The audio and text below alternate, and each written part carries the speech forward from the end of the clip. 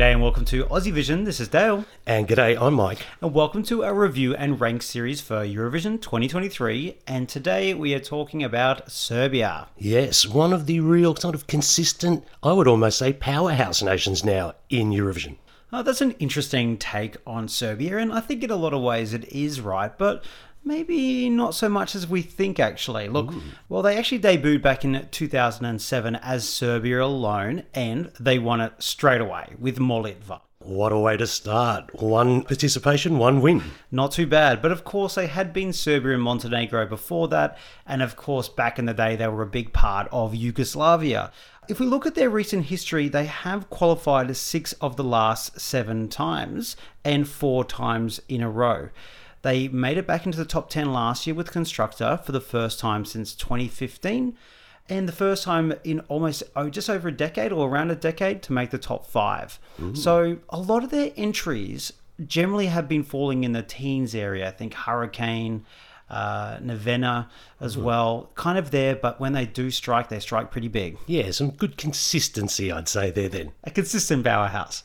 So who do they have for us this year, Michael? Well, this year we have Luke Black with Samo mi se spava. I just wanna sleep forever. I like it better when I dream. Želim zaviti spav, dok sve izgori. I just wanna close my eyes and just get it over with. Želim zaviti spav, dok sve izgori. Well, Luka Ivanovic, professionally known as Luke Black, is a 30-year-old singer-songwriter from Serbia. After completing school in his hometown of Čačak, he moved to Belgrade to study English language and literature at the University of Belgrade Faculty of Philosophy. He became the first Serbian artist to be signed under Universal Music Group and began releasing music in 2014. He currently lives in London, where he works as a graphic designer for a record label. He got his ticket to Eurovision by winning Pesma za Euroviziju, the Serbian national final, where he came second in the jury vote and second in the tally vote. But it was enough to take the crown. Oh, yes, Jamaled his way there. Because the jury winner flopped in the tally vote and the tally vote winner flopped in the jury, so it all worked out well. Good on both sides, obviously, there. So that's a nice little segue to talk about, some of the positive sides about what both the public and the jury must have seen in this entry. Well, look, I'll start us off here. I don't think anything else sounds like this in the competition, and I would say almost like nothing sounded like this in the last few years or in recent memory of Eurovision. I don't even really know how to describe what genre this is, but it's dramatic and it's modern and it's kind of creepy, but it's compelling. There is something very modern and interesting about this song and the whole entry, to be honest. The production feels fresh and it keeps you engaged the entire time, especially on first listen, because you're not quite sure where this is heading. Yeah, totally. And I think that lends itself to great staging. I think his staging was, like, for a national final, was really interesting and engaging, and you kept watching and going, what is he going to do at this point as well? And so I think they can do a lot with the staging. And they always have these little moments for people to hook onto as well, with him doing his whole, hello, and also the game over bit as well. Those little bits combined with the staging will really work together well. Yes, and talking into a lobster as well. I have to say, it was an interesting presentation in the national final. I'm not sure it all completely worked, but I think with a little bit of imagination, this could be a really, really compelling package. So I'm hoping they elevate it for Liverpool. And also, I love the fact we've got a mix of language here. I think sometimes that works and sometimes it doesn't. But I think you need to, you don't need to. If you're like a really good song, you can win. Obviously, we've seen in recent years. But I do think it helps to have accessibility of having English. And he does some simple parts. But he also uses, obviously, Serbian language, which is quite well known across the Balkans. Like, they'll know what he's singing about as well. So you're kind of getting the best of both sides there. Yes, I will agree with that. Now, Luke's personal style and this interesting electro song, I think they match up very, very well. He's a quirky kind of guy. This is a quirky kind of song. So I do feel this is a very natural sort of matchup. All right, well, let's talk about some of the drawbacks of this song. And like many of these type of things, the pros are sometimes the cons. Is this song just a bit too weird? is it just like, what is this noise? A lot of people will just hear it and go, what is this? And I think that's its standout ability. Like, it's something very new and fresh. But for a lot of people, I just think they're just going to find this odd. Yeah, it's going to be divisive, isn't it?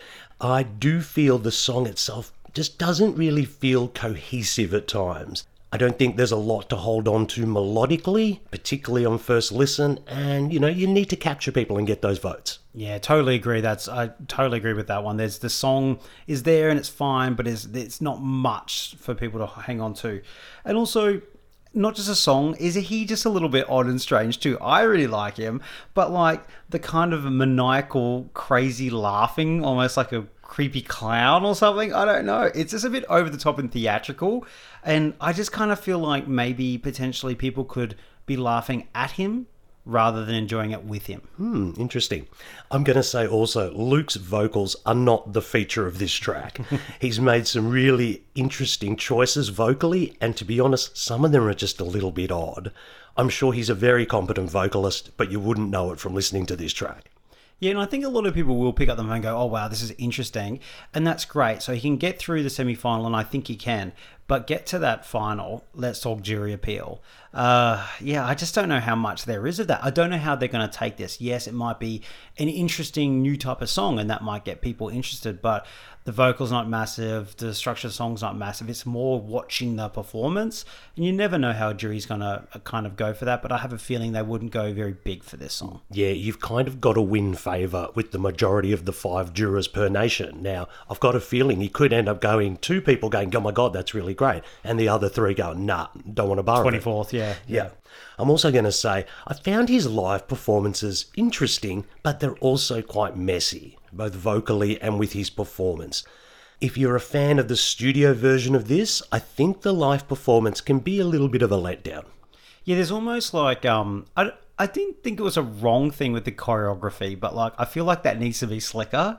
Like when he's got the dances, and I think it works well, but I just felt like it wasn't watching a really world-class artist do choreography. So he'll have time to fix it all up, but it did look a bit rough around the edges. Yeah, there were some nice elements in that national final, wasn't there? I like those kind of robot guys that were plugging and unplugging, but some of the stuff was a little bit odd.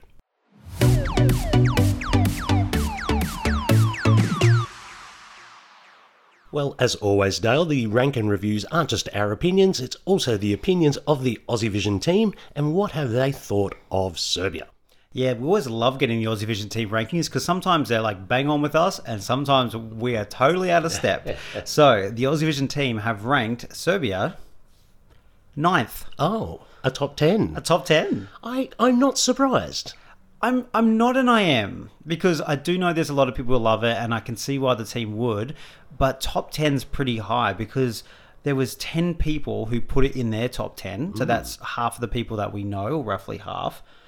There was a winner amongst that, and there was only one person who put it in the 30s. I thought there might be more. So maybe it's not dividing as much as we thought. All right, so who are we listening to from the team? We're listening to Fleur and we're listening to Emma. I'm enjoying Serbia's reinvention as the avant-garde nation of Eurovision. Last year, we were blessed with Constructor and had TED Talk regarding the Serbian healthcare system. And this year, we have Luke Black with his diary entry about a very surreal time in our lives. Yes, I noticed the Marilyn Manson and Nine Inch Nails vibes it was giving me at first, but this song is so much more than that. It is one man's experience with depression during lockdown. Luke found himself playing video games and pondering the awful things that were going on, like violence and riots and fights, these awful things. He wanted to sleep and dream because it made him feel better, and a lot of people can relate to that. He's given us a very dystopian illustration of his experiences, and I absolutely love the way it's been presented to me. This is my winner for 2023. Congratulations to Serbia for sending something to Eurovision out of the box for the second year in a row. Quite simply, the main reason I enjoy this song is because musically it reminds me of some of the electro rock I loved listening to back in the 90s, such as Nine Inch Nails, for example. I also appreciate the dual English and Serbian. This is exactly the type of song that needs the English to help explain the concept. I do have some concerns. There's no real hook here for people to grab onto. and it's not easy to pick up the lyrics from just one listen. At times, Luke's diction also make it difficult to really hear the lyrics properly, and I don't see much appeal for older viewers here. However, this is a package that is Eurovision ready, and will definitely speak to gamers in the younger generation, both visually and lyrically. While some will hate it, it will have its fans. I don't know that juries will love it, but with the televote only in the semis, it should sail through to the final. Alright, some terrific comments there from Fleur and Emma. Fleur's really has picked up on that whole message of the song and what it's about, and I found it very interesting that both of them commented about the Nine Inch Nails and that sort of 90s rock techno kind of influence. Perhaps that's what's really hooked them in as well. Yeah, no, I've heard a few people mention Nine Inch Nails, and that Brisbane gathering we had recently, Wayne, one of our patrons, was saying the same thing.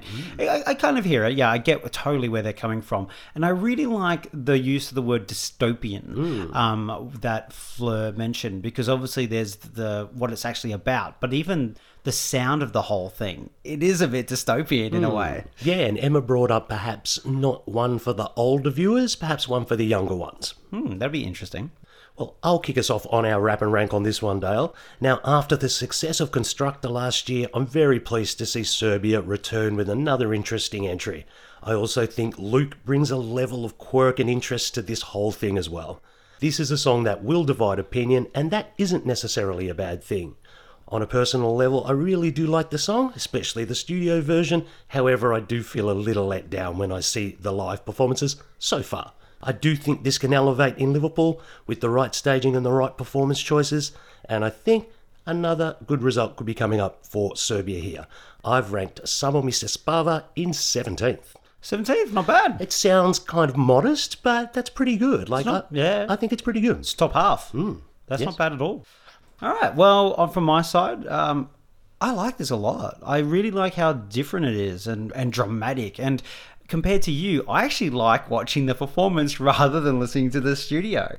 It kind of gives me this very much like it's 3 a.m. in a club and, I don't know, the vampire rock band has sort of come on or something like that. It just feels, and that's where that dystopian thing they mentioned, it sounds dark, it sounds creepy, and it does sound like the end of the world in a club setting.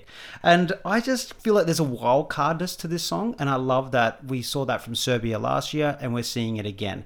I don't think we're going to get a Constructor type result, but I think they'll make the final again, and who knows, it'll depend on how it appears on stage. I really like it. I've ranked it 15th. Okay, so we're in the same sort of area. Yeah, so we're lower than the team, but we're kind of not that much lower, and we're quite similar. Yeah, I got a feeling this will sail through to the grand final. I don't have really any issue about this one falling in the semi-finals. Same, totally. And this is just Serbia. We just kind of expect them to be good, like you were saying at the start. Powerhouse. I think it's just this great reputation that they're going to bring good stuff, they're going to get through, and it's always a shock if they don't. Well, he's wrapped up the crustacean vote already, hasn't he? All right, well, that might be a note to finish on. So thanks so much for joining us. Thanks, guys. See you later.